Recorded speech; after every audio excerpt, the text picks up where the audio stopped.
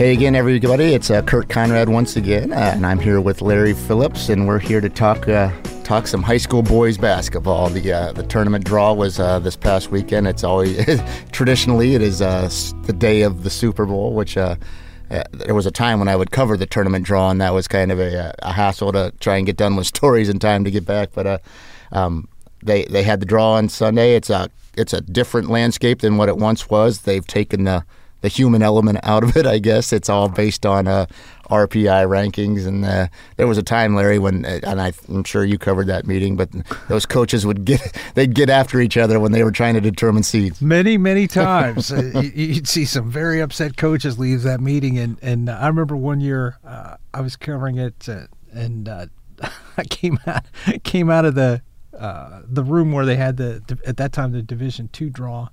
And I think they had all three of them in the same school building. They just set the coaches up in different rooms by division. And I came out of that room to do my interviews, and Joe Baylog, I could just see on his face, things did not go his way in that room. And he goes, Larry, I went to church and everything today. So, yeah, this is an emotional time of year for a lot of folks. Yeah, and for those of you who don't know, it's all based on records now, and they have an RPI ranking system, not unlike what they do for high school football. So that kind of, instead of coaches lobbying for their teams now, it's based largely on their records, and that is the puzzle is their record and their opponent's records and strength of schedule and that sort of thing all comes into play.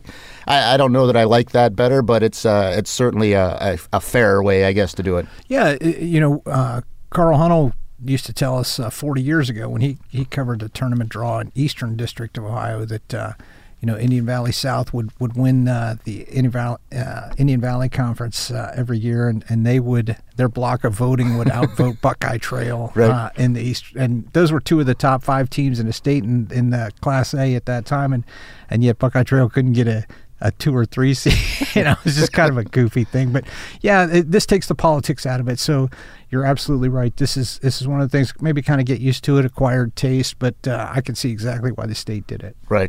And we'll start Division I in Northwest Ohio again. We've only got 2 Division I schools left anymore, and that's kind of hard for me to wrap my head around. But it's Madison and Ashland. Madison is a number 19 seed. They will be at Lima Senior. That's a tough. Lima Senior is an 8, but anyone who knows about high school basketball in Northwest Ohio, that a Lima Senior is a tradition-rich program. That's for sure. Absolutely. For years, Mansfield Senior and Lima Senior banged their heads against each other every year, every March. It seemed like, and Lima Senior's got a great program. I know that'd be a tough assignment for Madison, but everybody I talk to loves Chris and what he does with the Rams. I know they've had a really, really challenging season this year, but they've had some decent high spots. So that'd be great if they can go over there and make a push and somehow maybe build some momentum for next year. Right, and we're talking about Chris Armstrong, the coach at Madison. Really, I think a really, really good coach. Now, the Rams have only won once this year.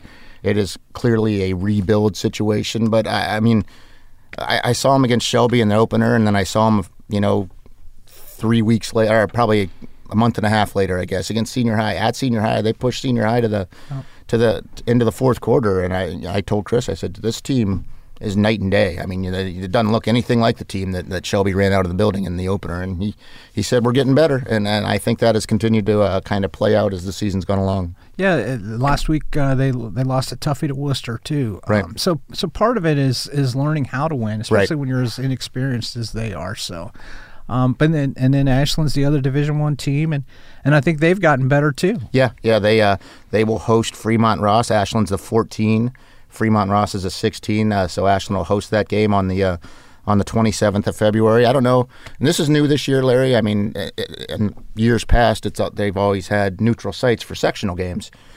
This year, the higher seed will host through the sectional, and that before they shift to neutral sites for the district. I kind of like the specialness, I guess, that comes with playing at a neutral site. But I guess if this incentivizes the regular season, if you're a higher seed, you're going to be at home. Right, and you're probably looking at a a rabid crowd, knowing that Sure. this could be your senior's last game and on their home floor, and so and that's a winnable game for Ashland too. Obviously, they're the higher seed in that game, so it'll be interesting to see what the Arrows do and if they can parlay the momentum they've kind of built here the last couple of weeks. Yeah, and I think any coach, and Jason Hess included over at Ashland, I mean, you want your guys to be trending in the right direction. Ashland's won 3 out of their last 4, I think 6 out of their last 8, something like that. So they are certainly playing better basketball.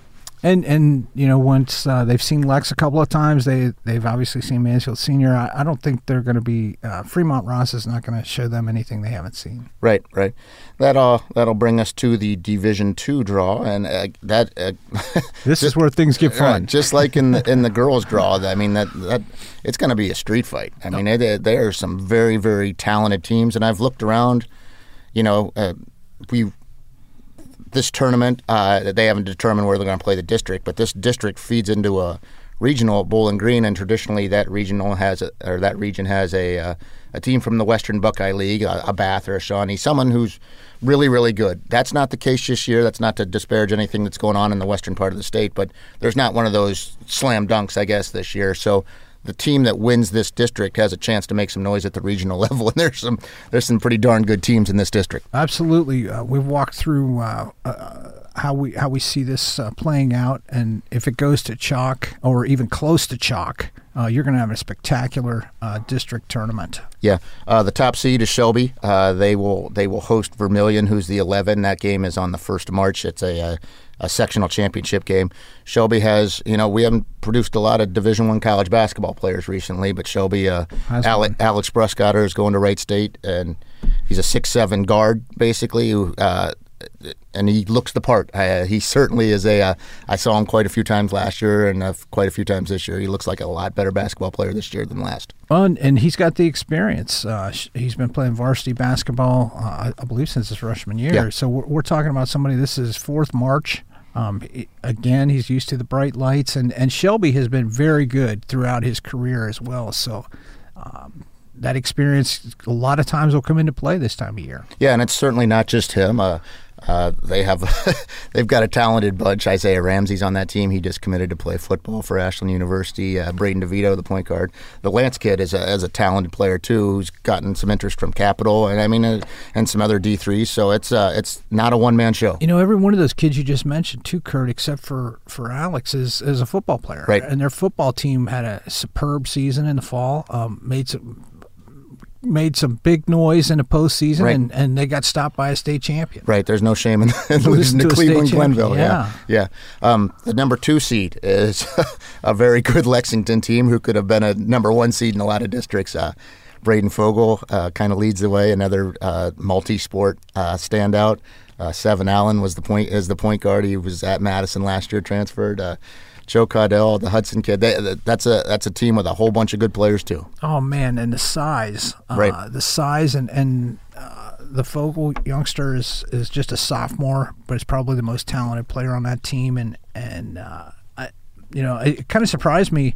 I haven't put a lot of research into it, but I was surprised that they were the 2 seed, right? Especially since they beat Shelby right. head. So.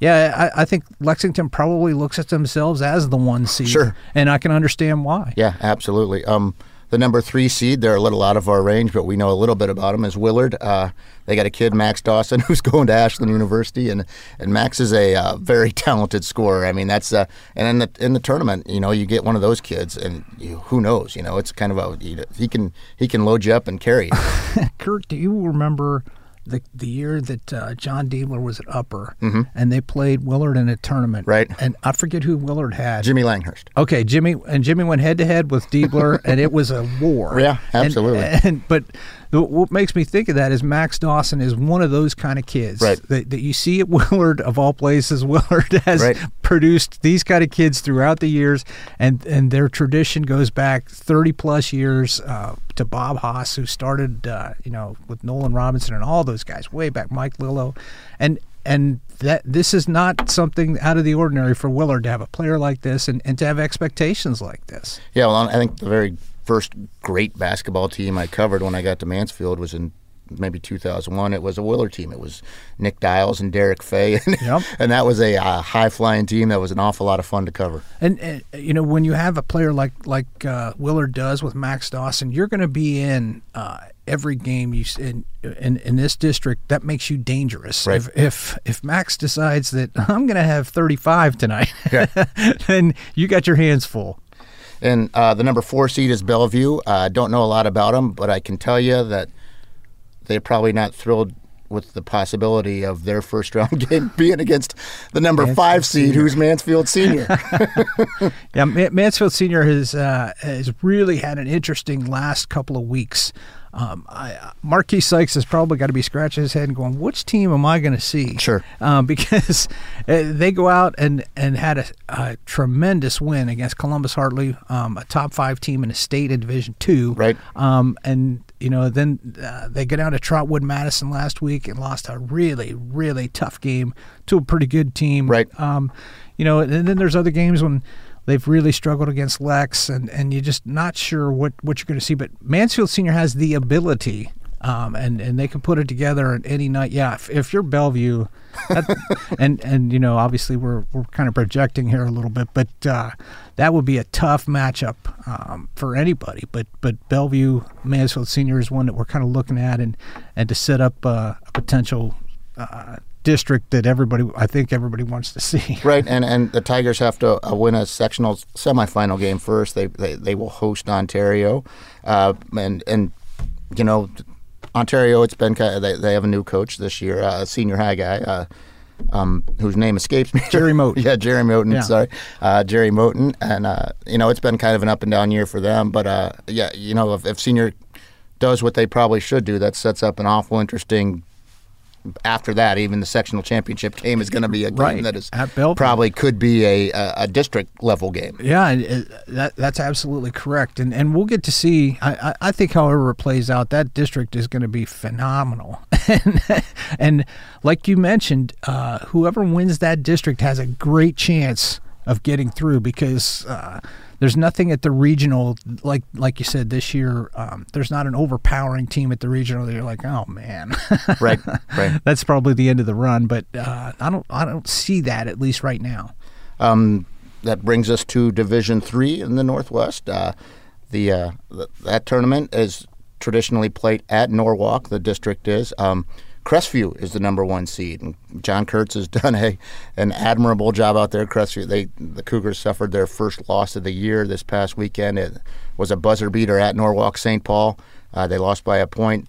That notwithstanding, this team has done some pretty special things. Yeah, we were talking. Our producer Zach Heiser here is a big Cavs fan. Last night the Cavs lost on a shot that they could have easily made that would have beaten the 76ers. But that's exactly what we were talking about is, when you have a run like the Cavs had and like the Crestview Cougars have had a winning streak, at some point you're not going to have your A game. Right. And they did not survive their A game. It was on the road. Norwalk St. Paul is a solid team, and that's going to happen. But it took this long for that to happen to that team. And, I don't think having a regular season loss is the worst thing that can happen to a team, because if you take an undefeated record into the postseason, that's just pressure unto itself. Stacking things on top of each other. And I haven't talked to John about it, but I suspect that if you were to ask him, his goal is not to be 22-0 in the regular season. His goal is to win a district championship. So a regular season loss isn't going to probably be the worst thing that happens to him. I haven't had a chance to see that team in person, Kurt.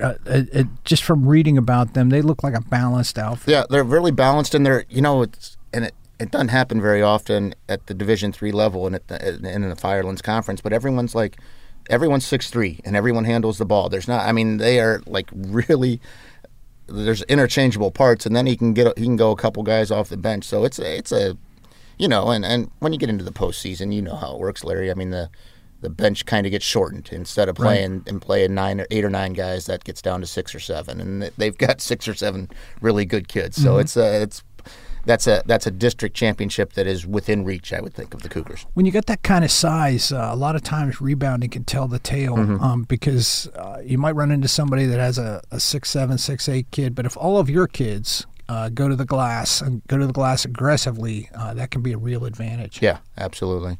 That brings us to D4, and the D4 field is not unlike the D2 field. There's some pretty darn good basketball teams especially at the top. It's kind of loaded at the top side. The number 1 seed is Colonel Crawford. Number 2 is who is number 2? I think it's Seneca East. I think is 2. Lucas is the 3. Mansfield Christian is the 4. Mansfield Christian and Lucas played. I've been doing this long enough that the regular season games in January, it just kind of drags on, and you can't win a conference championship in January. You can lose one. It takes a long time to get through that. But this past weekend, when the Mid-Buckeye Conference Championship was on the line at Lucas, it was an electric atmosphere. A lot of fun to be there. It kind of rekindles your excitement for what's about to come here in the tournament. But Lucas won that game. They've won the Mid-Buckeye, I think, 6 years in a row. It was a 2-point game, just like it was the first time. So those are the 3 and 4 seeds.